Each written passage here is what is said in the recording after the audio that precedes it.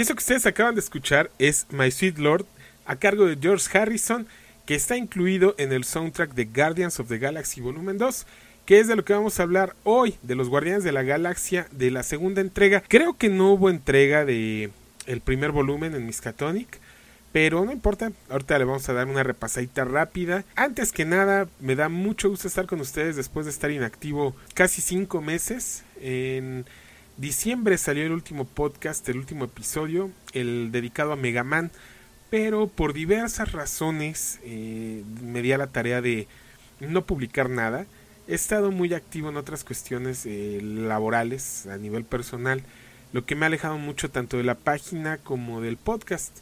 Las disculpas están de más, ya es muy tedioso y muy aburrido estar pidiendo disculpas por algo que finalmente no voy a dejar de hacer porque la parte laboral pues es importante en mi vida, y sin embargo tampoco voy a dejar de hacer el podcast, como en algún momento les comenté, irregular, pero vamos a seguir publicando. Además de que yo ya tenía planeado desde el año pasado, este año 2017, únicamente publicar 24 programas.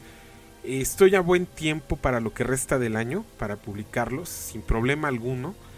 Todavía tengo ahí un espacio por si algo pasa, pero esa era mi meta desde el principio. Únicamente 24 programas para este 2017. Si se dan más, que padre, espero cumplirla. De verdad, es un gusto estar de nuevo con ustedes en este nuevo episodio. Por ahí les va a brincar un poquito la numeración de los podcasts, porque tanto el 143 como el 144 como el 145 ya estaban en preproducción. Están bastante avanzados. ¿Por qué el retraso? Bueno, hubo mucho que leer. Saben ustedes, los que escuchan regularmente este programa, que a mí no me gusta aventarme el tiro de hacer un programa sin haber leído antes por lo menos gran parte de lo que hablo. Aunque internet y las wikis y muchas otras cuestiones de investigación te ayudan mucho en la cuestión de los guiones del podcast, en cualquier podcast, no me gusta no saber de lo que estoy hablando, porque a veces se mete uno en camisa 11 varas de decir cosas que no son, o de ponerse a decir tonterías. En fin, me da mucho gusto estar con ustedes. Qué bueno que nos están escuchando. Agradezco de antemano el tiempo que se han dado para descargar este podcast. Agradezco, ya no tuve la oportunidad de platicar con ustedes al respecto en diciembre. Agradezco mucho la confianza que tuvieron de apoyar este programa con sus donaciones para que siguiera existiendo, y la página también. A veces me siento como que han de pensar que los traicioné o algo parecido, porque se cerraron las donaciones y únicamente hubo 2 programas más y a volar. Igual las publicaciones de la página pues han estado demasiado bajas o irregulares. No, créanme que mucho de lo que he estado haciendo en estos días, en estos meses, me va a ayudar para hacer muchos más y mejores programas de los que ya les había venido entregando. Pero al final la opinión la tienen ustedes. Si les gusta, si no les gusta, qué opinan de estos programas. Y para eso están nuestras redes sociales y nuestras formas de contacto, que son, nos pueden encontrar en Twitter como @compuerta12, también nos pueden encontrar en Facebook como compuerta12. Para los que nada más nos escuchan y visitan la página y no se han digamos que registrado o no le han dado seguimiento a las redes sociales las tenemos mucho menos abandonadas. Afortunadamente por allá hay algunos amigos que me ayudan a estar subiendo información. Entonces, si bien no han estado muy activas, tampoco están abandonadas, y muchas noticias, muchos trailers, muchas otras cosas las van a encontrar ahí en las redes sociales y no en la página. Entonces sí, si pueden darse una vuelta por allá, van a encontrar muchas cosas, y recuerden dejarnos su mensaje. Antes de continuar, yo les había pedido el día de ayer que me dejaran sus preguntas o comentarios para el podcast. Voy a responder el primero porque esto es necesario en este punto. Eric Shrew Parker me preguntaba que si en iVoox ya estaban todos los episodios de Miskatonic. Están todos a partir del número 13. No he podido resolver el por qué los primeros 12 episodios no se han publicado en iVoox. A final de cuentas, el archivo que actualiza iTunes y el que actualiza iVoox es exactamente el mismo que también actualiza Mixcloud.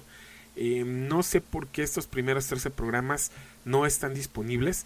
De cualquier manera, estos 13, del 1 al 12, los pueden encontrar directamente en compuerta12.com para su descarga, porque recuerden que este podcast es el programa de radio oficial de compuerta12.com, para que ahí van a encontrar todo lo que platicamos aquí, descargas, los podcasts, todo lo van a encontrar directamente ahí en compuerta12.com. Dense una vuelta y vamos a darle al programa de Guardians of the Galaxy, los Guardianes de la Galaxia, el volumen 2. Y yo soy Gilberto Cárdenas. Ustedes están escuchando hoy Miskatonic, la radio del noveno arte. El equipo de los Guardianes de la Galaxia no era lo que conocemos hoy en día. Originalmente ellos estaban conformados de una forma muy distinta a lo que vemos gracias al Marvel Now, que se ha encargado de catapultar a este equipo y de darle mucha importancia, como lo vimos dentro de la Secret Wars, esta historia que terminó de acabar con los fans de Marvel para que ya no siguiéramos leyendo sus historias. Bueno, le han dado mucha importancia al equipo que conocemos hoy en día gracias al universo cinematográfico, pero el equipo originalmente surgió en el año de 1969 y fue creado por Arnold Drake y por Gene Colan. Obviamente aparecían esporádicamente en estos títulos combinados que acostumbraba Marvel, como 2-in-1 y algunos otros. Principalmente su primera aparición fue en el título Super Heroes número 18 en enero del 69, y el equipo que conocemos hoy en día fue conformado hasta mayo del 2008 en el volumen 2 de Guardians of the Galaxy. Originalmente el equipo estaba conformado ni más ni menos que por otros superhéroes que pertenecían al siglo 31, en una historia, pues digamos que algo interesante, que incluía a otros héroes como el mismísimo Mayor Vance Astro. Su historia de Vance Astro era un poco desastrosa, ya que él era un piloto de la Fuerza Aérea que pues obviamente tiempo después fue aceptado para el programa de entrenamiento de astronautas en la NASA, y en 1988 cuenta la historia que él despegó en su nave hacia el sistema Alpha Centauri. Recordarán todos los que les gusta la ciencia ficción televisiva de los años 80 que así como que el máximo en el viaje espacial pues era Alpha Centauri. Bueno, este personaje también iba a viajar hacia Alpha Centauri, pero el viaje tomaría pues más o menos cerca de 10.000 años, porque no estaba contemplada ahí la velocidad de la luz ni otro tipo de combustiones para que su nave viajara de una manera mucho más rápida. Entonces decidieron ponerle a él una especie de traje espacial con una aleación de cobre. Escuchen lo ochentero que está todo esto. Ok, ese traje de aleación de cobre le iba a permitir vivir por más tiempo, además de entrar en estados de suspensión con las cámaras criogénicas que hemos venido conociendo desde Alien y otras más. Estas cámaras que te mantienen en estado de suspensión. Bueno, así funcionaba su tecnología del Mayor Vance Astro, de su nave.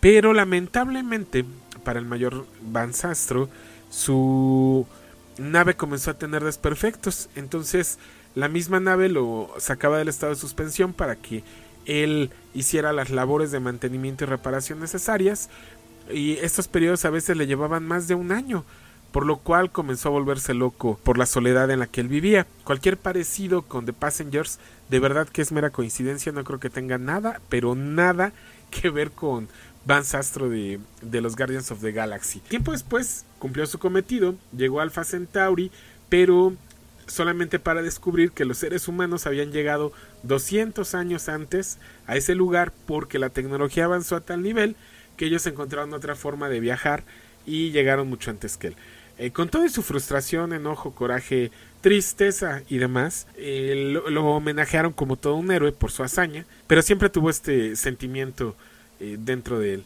Pues el equipo original estaba conformado, como les comento, por el Mayor Vance Astro, por Charlie 27, por Martinex, John Doe, por llamado en España y en algunos cómics aquí en México Halcón Estelar, por Nikki, por Aleta Orgoth, Firelord, Réplica, Talon y Yellow Jacket. Obviamente se fueron integrando algunos a los equipos porque los Guardianes de la Galaxia viajan al pasado en una de sus historias. Viajan a la Tierra al siglo XXI y se encuentran con los Defenders. No con los Defenders que conocemos ahora en el universo televisivo de Netflix, que no tiene nada que ver con Jessica Jones, no tiene nada que ver con Luke Cage, no tiene nada que ver con Iron Fist y mucho menos con Daredevil. Siempre me he preguntado el por qué muchos posers se ponían a... Perdón por utilizar este término, pero es que sí me parecían eso. Cuando empecé a leer por ahí, es que se van a unir los Defenders. Bueno, más bien por ahí alguien leyó en algún lado que Netflix iba a tener una serie llamada Los Defenders y por eso ya todo el mundo decía que los Defenders se iban a unir con estos personajes de Netflix, porque en los cómics no tienen absolutamente nada que ver unos con otros. Comentado esto, continuamos con Guardians of the Galaxy. Como les comentaba, ellos pertenecen al universo o a la Tierra 691, no a la Tierra 616, que es el universo Marvel que todos conocemos. No, ellos pertenecían a esta Tierra 691 y algunas de sus principales historias fue, por ejemplo, enfrentar a Phalanx. Phalanx es una raza alienígena malévola que en algún momento tuvieron que enfrentar a los X-Men. Sí, cuando los X-Men decidieron ayudar a los Shi'ar, porque los Shi'ar se encontraban en guerra con esta raza, tuvieron ahí que enfrentarlos. Bueno, esta raza también tuvo algunos altercados con los Guardians of the Galaxy en sus primeras historias. ¿Por qué? Porque ellos habían invadido el Alpha Centauri y habían acabado con la colonia humana. Completamente habían arrasado con ellos. Entonces, pues de alguna forma aplicaron la de los Avengers, de que si no los salvamos, los vengaremos. Este es así como un breve resumen. Digo, sería alargar muchísimo el podcast, platicar toda la historia que hay en torno a este primer equipo original de los Guardians of the Galaxy, ya que muchos de los personajes que nos han introducido ahora en los cómics o que han revivido ahora en los cómics formaron en cierto momento parte de este equipo. Pero los que les mencioné al principio pues son finalmente los principales. Vámonos rapidísimo al año 2008, donde se conforma el nuevo equipo de Guardians of the Galaxy. ¿Esto por qué pasa? A raíz de la invasión Phalanx de los Krees, Star-Lord decide formar un equipo de héroes interestelares que le ayuden en la labor de salvar la galaxia o de protegerla. También para de cierta manera enfrentar algunas amenazas cósmicas, galácticas que surgen. Con este fin, al primero que recluta para los Guardians of the Galaxy es a Adam Warlock. Paso siguiente, a Drax el Destructor, a Gamora, a Phyla-Vell, también conocida como Quasar, Rocket Raccoon y a Groot. Y obviamente ya contaba con el apoyo de Mantis. Como lo están escuchando más o menos ya en esta entrega de Guardians of the Galaxy, pues nos presentaron ya a la mayoría de estos personajes. El único que falta de estos es Quasar. Adam Warlock, aunque no, si para los que no lo sepan o no se hayan dado cuenta o no lo hayan leído por algún otro lado, bueno, por ahí tiene un cameo Adam Warlock en la película. Quiero comentar a partir de este punto que este podcast va a estar lleno de spoilers, contrario a lo que siempre he hecho de nada más darles un resumen de la película. No, este sí va a tener muchos spoilers. Si quieren dejarlo a un lado porque no han visto la película y lo quieren escuchar después de verla, pues adelante. No quiero echarles a perder la película por darles algo que no, o decirles algo que ustedes no querían saber.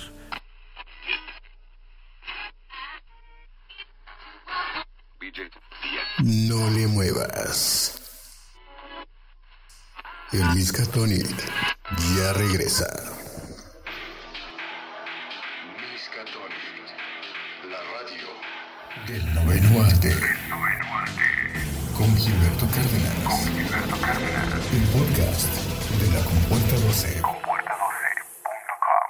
Y solo para complementar o terminar esta primera etapa de los Guardianes de la Galaxia modernos, encabezados por Star-Lord y por Adam Warlock, bueno, tienen un enfrentamiento con los Kree y Star-Lord termina desterrado en la zona negativa. Para la segunda historia de esta nueva etapa del grupo, llamada La Guerra de los Reyes o War of the Kings, obviamente Rocket Raccoon es quien se encarga de reunirlos nuevamente. Originalmente se separan este nuevo equipo de los Guardianes debido a que se enteran de que Star-Lord, por medio de la influencia mental de Mantis, fue quien los influyó para que decidieran o aceptaran unirse al equipo. Cuando se enteran de esto, pues todos quedan decepcionados y se disuelve el equipo, pero más tarde se vuelven a unir para la Guerra de los Reyes, donde al final termina Thanos asesinando a Mártir, pero Thanos es capturado por los Guardianes y llevado a Knowhere, que es donde se establece su base de operaciones. Todo esto en recomendación de Nova. Nova es quien le recomienda a Star-Lord establecerse aquí, debido a que desde ese lugar hay una frecuencia radial llamada Miskatonic, no, una frecuencia radial que puede transmitir a cualquier lugar del universo y puede escuchar cualquier mensaje enviado de cualquier parte del universo. Después de este viene la saga Thanos Imperative, donde pues nuevamente vuelven a enfrentarse a Thanos.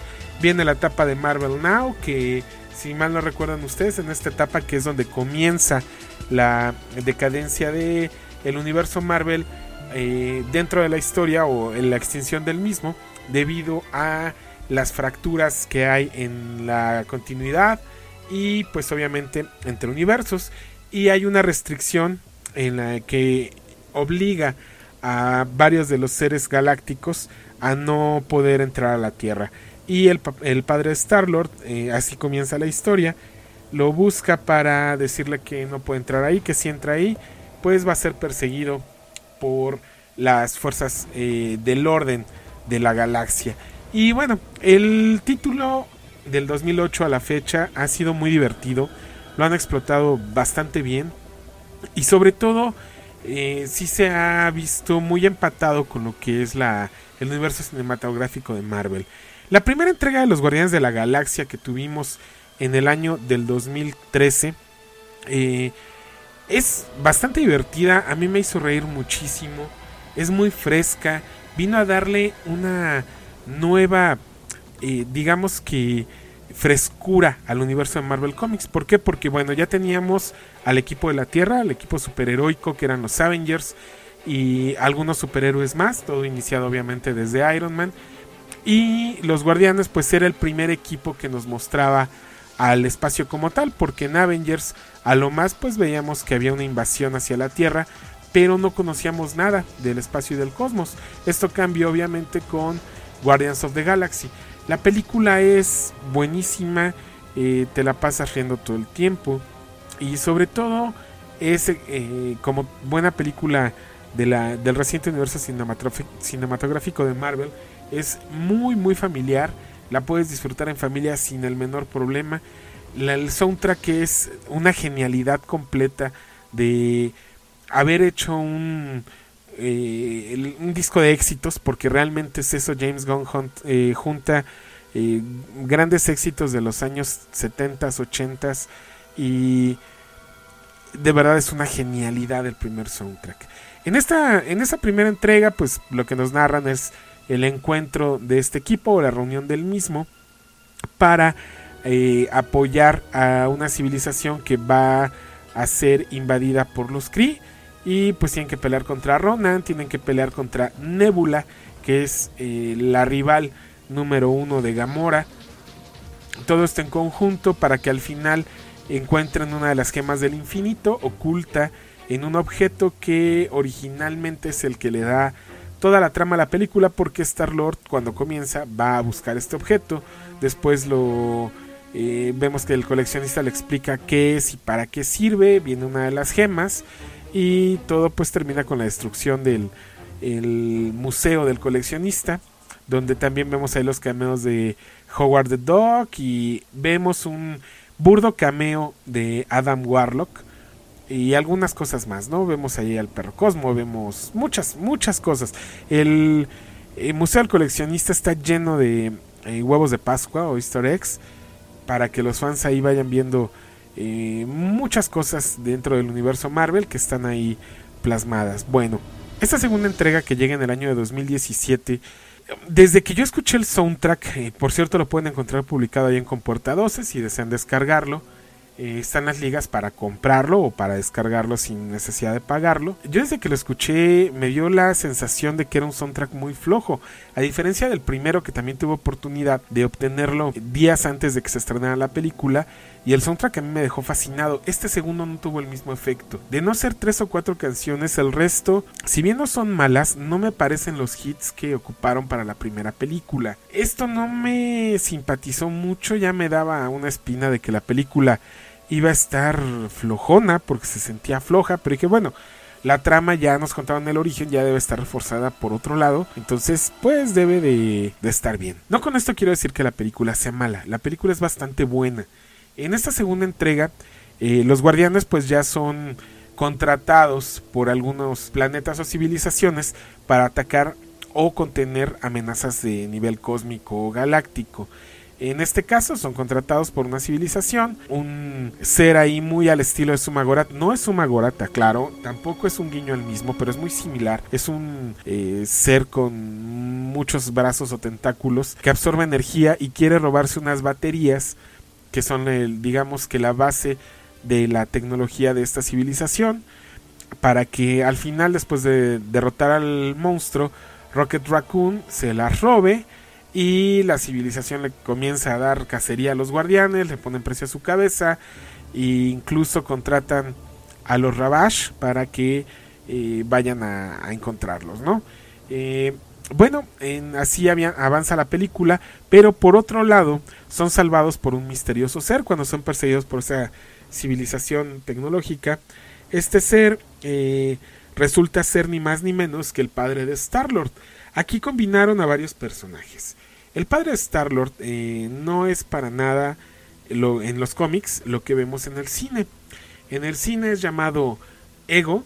Ego, nosotros en el universo de Marvel Comics lo conocemos como un planeta viviente que surgió junto con el universo al mismo tiempo quizá que los Watchers y que el mismo Galactus. Lo presentan como uno de los celestiales. Los celestiales igual son estos seres muy parecidos a Galactus y que de cierta manera pues controlan algunas de las cosas del cosmos o de la galaxia, llámese el tiempo o el espacio. No lo vamos a profundizar mucho en lo que son los celestiales, pero aquí comentan que Ego, el padre de Star-Lord, es un celestial que vino no solo a la Tierra, anduvo por el universo regando sus semillas y poéticamente hablando, porque burdamente hablando, y la realidad es que pues estuvo tirando a cuanto personaje femenino encontró en el universo para poder procrear a otro ser perfecto que lo ayudara a conquistar el universo. Y el único ser perfecto fue ni más ni menos que el mismísimo Star-Lord. Rocket Raccoon y Star-Lord tienen por ahí una rivalidad que después por alguna extraña razón es trasladada también a Yondu. Yondu, que ahora participa del lado de los guardianes, está integrada al equipo. También hay una nueva adición al equipo que es Mantis, quien originalmente aparece en la película como la ayudante de Ego, del padre de Star-Lord. Gamora ahora no tiene tanta presencia como en la película anterior. Nebula ahora también termina primero, es un, digamos que la tienen capturada los Guardianes de la Galaxia y termina integrándose al equipo. Varios detalles así por el estilo. La película tiene acción, pero no tiene tanta acción como la película anterior. Tiene muchos chistes como la película anterior. Sin embargo, aquí pasa algo. Pasa lo que le ocurre a muchos cómicos estandoperos, que empiezan a alargar el chiste y lo echan a perder. El chiste está contado en 3 o 4 palabras, pero extienden tanto el diálogo que así como que ya no fue tan chistoso. Entonces, le mataron esa frescura que tenía la primera en esta segunda entrega, a mi parecer. Aclaro, todo esto es mi particular punto de vista. No con eso les quiero decir no la vean, vayan, véanla, es una buena película, pero esta es mi perspectiva, mi punto de vista muy particular. No me gustó el hecho de... Hay partes lentas, cuando se encuentran Star-Lord y Ego, que lo lleva a su planeta a conocerlo y le empieza a mostrar todo lo que es el poder y le cuenta quién y por qué vino a la Tierra, le empieza a contar acerca de su madre y todo este rollo. No sé, yo lo sentí lento. Yo leía por ahí algunos que comentaban que la película les había causado sueño o que se habían dormido en la película. Sí, hay una parte de la película que es pesada, esta parte es lenta y al final veníamos acostumbrados de o veníamos con la idea de que la anterior entrega era muchísimo muy ágil. O sea, la anterior entrega no tiene ninguna parte lenta y no te deja descansar. Va acción sobre acción sobre acción. Aquí no es así. Es mucha historia. Profundizaron mucho ahora en la psique de Rocket Raccoon, en el conflicto interno que tiene hacia Star-Lord, en el conflicto, reitero, que tiene hacia Yondu, el qué y por qué. Rocket sigue siendo muy gracioso, pero igual le alargan mucho el chiste, hasta no nada más el chiste de idioma o lingüístico, los chistes gráficos los alargan mucho. O sea, pudieron haber recortado gran parte de esas imágenes graciosas, las extienden. O sea, ya te dio risa, ya no es necesario seguirlo viendo. Groot también le alargaron mucho las escenas. Hay una parte, por ejemplo, donde le piden que le lleve a Yondu esta aleta que lleva en la cabeza, con la que controla, que silbando controla su flecha como un arma. En cierto momento de la película, pues le es arrebatada a Yondu y le piden a Groot que la busque. Con 2 de las imágenes que mostraron era más que suficiente. O pon tú, te pudieron haber mostrado los 5 o 6 objetos que lleva Groot antes de dar con la aleta, pero no, te muestran cuando Groot va de camino y regresa, muestra el objeto. Bueno, ya te da risa las 2 primeras veces, las otras 3 así como que allá, por favor. Groot se ganó el corazón de muchos en la película anterior. En esta explotaron demasiado y abusaron, tratando de que tú siguieras enamorado de Groot cuando ya lo estás, ya no es necesario.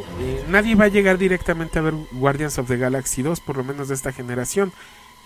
Ya todos van enganchados con Guardians of the Galaxy 1 y pues no esa parte o ese manejo que le dieron, a mí en lo particular no me gustó. No me gusta tampoco en la parte de están en una batalla épica Star-Lord y Ego, y que los sigan ensuciando con chistes. O sea, ya me queda claro que la película es graciosa y es cómica, pero ya no supo James Gunn en qué parte meter el humor como era. O sea, sí lo exageró demasiado. Siento que la película le pudieron haber quitado 15 o 20 minutos recortando estos chistes. O sea, no eran necesarios. La relación entre Gamora y Star-Lord, a diferencia de la primera película, aquí se siente muy fría. No sé por qué. No sé si tenga que ver con los actores, no sé si tenga que ver con el director, pero algo aquí no está del todo bien. Se siente fría la relación entre ellos. La parte genial, bueno, el cameo de Sylvester Stallone es genial. La incursión de él al universo cinematográfico de Marvel es genial.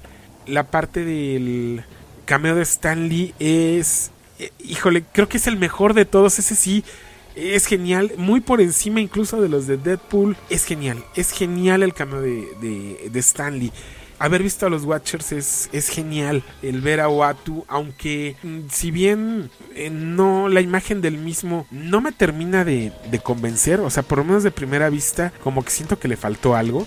Aún así, ver a los Watchers fue maravilloso. En fin, tiene, así como tiene momentos muy épicos la película, sí lo echaron a perder en otros puntos. Tiene detalles geniales para la cultura pop, ya no nada más Marvelita, sino ochentera. Vemos por ahí a David Hasselhoff, porque resulta que Star-Lord traía en su cartera una imagen, ¿no?, de David Hasselhoff, y le decía a sus padres que era su papá, a sus amigos, perdón, que él era su padre y que andaba de gira con el auto increíble, ¿no? Y detalles así que dices, bueno, aquí sí, mis respetos con James Gunn, ¿no? Por cierto, alguien me preguntaba por ahí acerca de James Gunn, que yo alguna vez comenté en un programa de Miskatonic que él había hecho porno. Pues sí, o sea, sí lo hizo. Era una serie llamada PG Porn y se transmitía por websodes o por antes de que The Walking Dead y Heroes y todas estas series ocuparan el YouTube para mostrar websodes. Bueno, ya lo había hecho James Gunn hace como, híjole, me parece que fue en el año 2006, 2007, por ahí. Es una serie de 8 episodios que se llama PG Porn, donde aparece Sasha Grey, aparece Belladonna, aparece Nathan Fillion, que nada tenía que ver con el porno, pero bueno, aparece en uno de los episodios, aparece por ahí, bueno, muchas de las estrellas del momento en aquellos años del cine para adultos aparecen en esta serie, inclusive el mismo James Gunn es el que aparece actuando con Sasha Grey. Ahora, no se vayan con la finta, no es porno como tal. James Gunn decía que hay algunas películas que son geniales o maravillosas, pero que en cierto momento la echan a perder la película teniendo sexo. Entonces él lo que hizo fue, el PG porn era, digamos que el eslogan era algo así como para todos los que gustamos del porno, de todo el mundo del porno, menos del sexo. Es algo así como, bueno, la traducción literal es para la gente que ama todo lo que tiene que ver con el porno menos el sexo. Eso era el eslogan correcto del PG porn. Se llamaba PG porn por algo así como el Parental Guide, porque pues sí, ahí los diálogos para empezar son completamente en doble sentido. James Wan es extremadamente divertido, eso me queda muy claro, y eso lo pueden ver en esa serie. Todavía encuentran algunos episodios en YouTube. Voy a ver la forma de subírselos a la Compuerta 12 para que los vean. Son una genialidad completa, y sobre todo si algunos de ustedes que, bueno, si andan como yo ya pegándole al cuarto piso, pues obviamente vieron alguna película de Gina Hayes o de Sasha Grey. Diego Escobar, por ejemplo, vio todas las de Sasha Grey. Obviamente pues les van a dar risa porque se burlan de ellas mismas en cuanto a lo que hacen en las películas. Son buenísimas, ya se los compartiré por ahí. Bueno, James Gunn en esta segunda entrega de Guardians of the Galaxy, también otra cosa que a mí me encantó fue en los créditos finales. Hay muchas cosas que a lo mejor no necesitas que te lo expliquen como espectador, pero lo entiendes. El hecho de que, por ejemplo, Groot, para decir cualquier cosa dice I am Groot o yo soy Groot. Para todos yo soy Groot. Bueno, en la película, abusando de esto, ponen en los créditos los nombres de algunos actores como I am Groot, y ya después los cambian al nombre del actor o del staff, ¿no? Pero toda la última parte lleva esto. Hay muchas cosas de la película que ya enlazan directamente con lo que se viene con el gran evento cinematográfico de Marvel, de la guerra del Guantelete Infinito, o el Guantelete Infinito, o el Infinity War, porque por ahí todos los títulos van a aplicar en algunas entregas y demás. Y James Gunn es quien va a dirigir Infinity War. Por ahí, si lo buscan en algunas páginas de internet, está como que él va a dirigir Infinity War, ¿no? Y esta película se puede caracterizar sobre todo porque es la que más escenas postcréditos tiene. Tiene 5 escenas postcrédito, ahí nada más para que se echen ese trompo a la uña. Y tienen que ver también algunas con las preguntas que me hicieron. Una de ellas, se las voy a leer a continuación. Nos dice Paula González: ¿vas a hacer Misca hoy? Va a haber spoilers, quiero respuestas sobre las escenas postcréditos. Bueno, la primera escena postcréditos, vemos a Kraglin que lleva la aleta de Yondu, pero bueno, ahí le falla el silbido y termina la flecha encajada en Drax.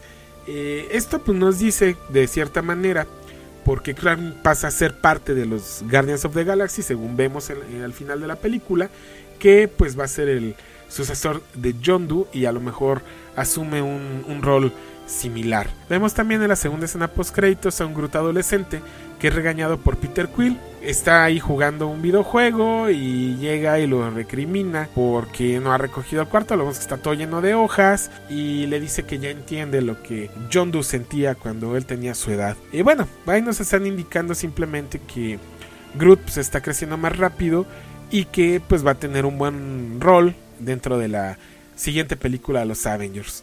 Vemos también una escena de postcréditos de Stan Lee que tiene que ver con el cameo que hace en la película, donde está usando un traje espacial y le está contando a los Watchers sobre el cameo que hace en Capitán América Civil War. Pero pues ellos lo dejan hablando solo y al final él les dice: ustedes son mi boleto a casa. Y esto podría significar que los Avengers se toparán con él durante su pelea con Thanos, o tal vez Stan Lee va a estar flotando en una roca en el cosmos del universo, o bueno, a lo mejor el cameo ya va a ser por ahí en el cosmos. Pero eso es todo, no hay nada más allá. Ahora, una de las más importantes es cuando después de que los guardianes derrotan a Ayesha, de esta civilización tecnológica que les hablaba, prepara una venganza. Y la líder de los Sovereign le dice que llamará Adam a su nueva arma, y vemos una cápsula quizá muy similar, y en homenaje, así lo veo yo también. Me pareció tal cual que estaba viendo yo la de la película de The Fly, que a final de cuentas es muy similar a la original de donde fue creado Adam Warlock. Pero bueno, Ayesha se está refiriendo definitivamente a Adam Warlock, que es uno de los seres más poderosos de los cómics, ya que también hemos visto que él ha portado el guantelete infinito y en cierto momento es un aliado de Thanos, y fue creado en el cómic por el Enclave, que tenía objetivos muy similares a los del Sovereign para crear seres humanos perfectos. Inclusive su piel era dorada como la de los Sovereign. Esto no hay duda, definitivamente pues es Adam Warlock, ¿no? Y creo que estas pueden ser las escenas post créditos que más dudas pueden causar, además de la escena en la que aparece Sylvester Stallone. ¿Por qué es tan importante esta escena? Bueno, vemos que Sylvester Stallone interpreta a Stakar Ogord, que es uno de los Ravagers originales. ¿Recuerdan que al principio del programa les hablaba del halcón estelar Starhawk? Bueno, es un miembro original del cómic de Guardians of the Galaxy, como les comenté, y que existe en el futuro alterno del siglo 31. Los otros miembros que vemos en esa imagen son Martinex, interpretado por Michael Rosenbaum, Charlie 27, está interpretado por Ving Rhames, Mindframe, que es la voz de Miley Cyrus, y Kruger, que es otro personaje por ahí hecho en CGI, y Aleta, que es Michelle Yeoh. Bueno, estos personajes forman parte de los Ravagers y obviamente de los Guardians of the Galaxy originales. Esto está muy interesante, esto nos está indicando de cierta manera, quiero especular, yo no acostumbro, pero aquí sí lo voy a hacer. Esto nos dice que se acerca el evento magnánimo del universo cinematográfico de Marvel, donde vamos a ver a todos estos seres cósmicos enfrentando a Thanos en cierto momento. ¿Alcanzarán 3 horas de película para mostrarnos a tanto personaje? Ya no necesitan desarrollarlos, simplemente vamos a ver escenas de acción y cameos cortos o apariciones muy cortas. Ignoro de qué va a ser o cómo lo van a manejar, pero pinta bien. Aparte de que la película, así como cada película de Marvel que nos dice Ant-Man regresará para Ant-Man, tal regresará en Avengers, aquí nos dicen Guardians of the Galaxy regresarán. Es posible que tengamos una tercera entrega de Guardians of the Galaxy, aparte de su aparición en la Infinity War de Avengers. Vamos a ver qué tal se pone todo esto. Mi conclusión: la película es buena, no me gustó que exageraran tanto el conflicto paternal, sí lo llevan a un extremo que no era necesario. No me gustaron los chistes tan largos, los pudieron haber acortado, pero no deja de ser una muy buena película, una película muy divertida y sobre todo una película donde han depurado demasiado todas las batallas cósmicas. Ya no hay miedo a los rayos láser, a usar backpacks. Vemos a los personajes volando por toda la pantalla. Esto es genial, se ve súper bien. La batalla final entre Ego y Star-Lord es genial. La pelea entre Gamora y Nebula es muy, muy buena. Véanla, no se la pierdan. Y si ya la vieron, pues platíquenos qué les pareció ahí en los comentarios del programa. Como siempre, cuando dejas de hacer algo mucho tiempo y regresas, yo me siento bien desencanchado y me siento bien frío. Pero espero que el programa haya sido de su agrado. Y nos vemos la próxima semana con los episodios que están por ahí en preproducción. Ya espero terminarlos para seguirle. Nos vamos a ir para atrás. Recuerden que fue el 146. Falta el 144 y 145. No los voy a spoilerar de qué. Bueno, sí les voy a decir de qué se tratan. Uno es de Doctor Strange y el otro tiene que ver con las Tortugas Ninja. Otro episodio más de la segunda Tortura Verde. Y bueno, espero que el programa haya sido de su agrado. Si algo más pasa en la semana o se puede grabar por ahí o algo, bueno, ya se los compartiré o los haré saber. Muchísimas gracias y vámonos rapidísimo a una canción para regresar con los saludos. Oh no, vámonos directo a los saludos. Pues total, ya para qué canción, ya mejor cerramos con otro tema del programa y listo. Mandamos saludos a los tímidos que no dejaron mensaje, como Antonio Moreno, Alberto Valdés Manzanares, a quien le mandamos un abrazo y una felicitación por su cumpleaños, que fue el día de ayer. Le mandamos un saludo también a Pepe Toro, que nos mandó saludo y nos comentó desde el Muro del Friki Podcast, a Giovanni Neria, a Salvador Guerra Fuentes, a David Ricardo, a Lico Sidae, a Gabriel Soria, a Diego Escobar y también a Gerardo Floriano y a Martín Adolfo Govela, que también nos dejó alguna pregunta. ¿Sale alguien más del universo Marvel, Capitán América, Thor en Guardians of the Galaxy? Pues Stan Lee. Al Pato Howard también aparece por ahí. El Perro Cosmo. Hay muchos cameos, sobre todo hay una parte donde van a un bar. Y bueno, hay muchos cameos ahí de varios personajes. Tenemos más saludos. Permítanme un segundo, déjenme cambio de página. Porque como luego lo comparto en mi muro, porque muchos me contestan más rápido en mi muro que en la página de Compuerta 12. También por acá tenemos más saludos para Alejandro Moreno, a Alex Heredia, quien dice: yo pensé que ya caput con el programa. Dice Alejandro Moreno: yo que espera tan larga. Alguien más nos había dejado saludos. Bex García de la Furcade, que dice: saludos para mí y para el staff del Friki Podcast. Le mandamos un saludo al Friki Podcast. Anel Ángeles, que nos dice Just in Time. Y en Twitter, Fernanda Garley nos dice que nos manda un saludo. Le mandamos un gran saludo y un beso. Y a todos los que siempre hacen posible este programa, que se den el tiempo de descargarlo, a Eric Cárdenas, a Natalia Cárdenas y a Miriam García, que siempre están aguantando. Que por ejemplo hoy que grabé en la tarde, pues ahí a ellos fue a los que les estuve interrumpiendo el día. Y muchísimas gracias a todos. Espero que nos veamos la próxima semana, nos escuchamos la próxima semana. No dejen de comentar, no dejen de sugerir qué programa les gustaría escuchar. Yo tengo más o menos una lista de lo que voy a hacer, pero pues ustedes díganos: oye, me gustaría un programa de esto, de aquello, está pendiente uno, está pendiente otro, la continuación de X, Y, y Z. Bueno, pues por ahí nos pueden comentar. Recuerden que nos pueden encontrar o descargar directamente de compuerta12.com, también desde la iTunes Store, en la tienda de la manzanita, y nos pueden encontrar, y también desde iVoox o Mixcloud para los que tienen Android. Desde ahí pueden escuchar este episodio, que pues queda listo casi siempre una hora después de haberse grabado.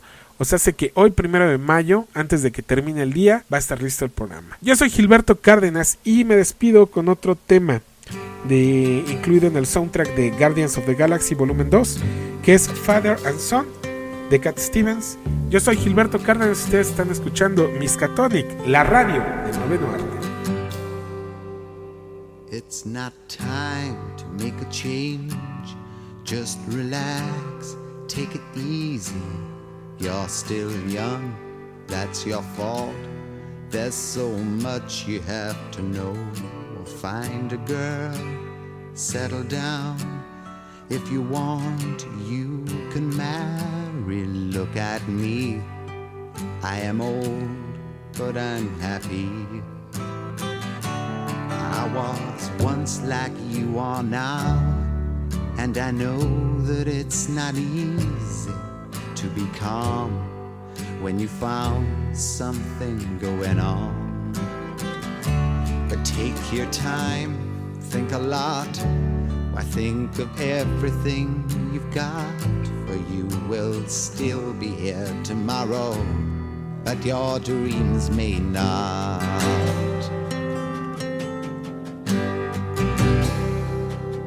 How can I try to explain? When I do, he turns away again. It's always been the same old story.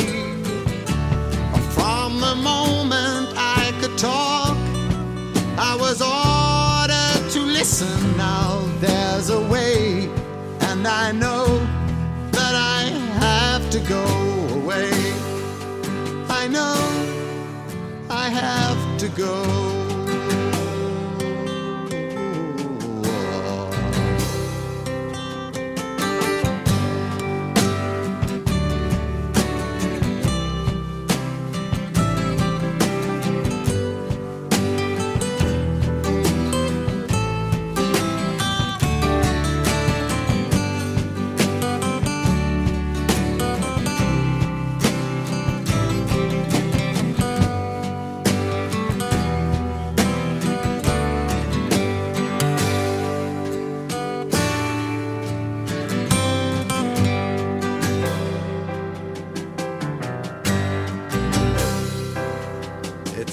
time to make a change.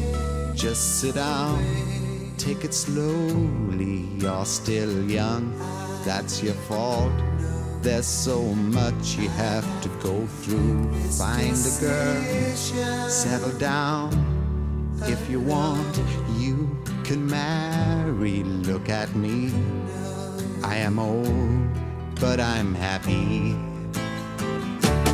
All the times that I've cried, keeping all the things I knew inside. It's hard, but it's harder to ignore it. If they were right, I'd agree, but it's them they know, not me. Now there's a way, and I know that I have to go away. I know I have to go.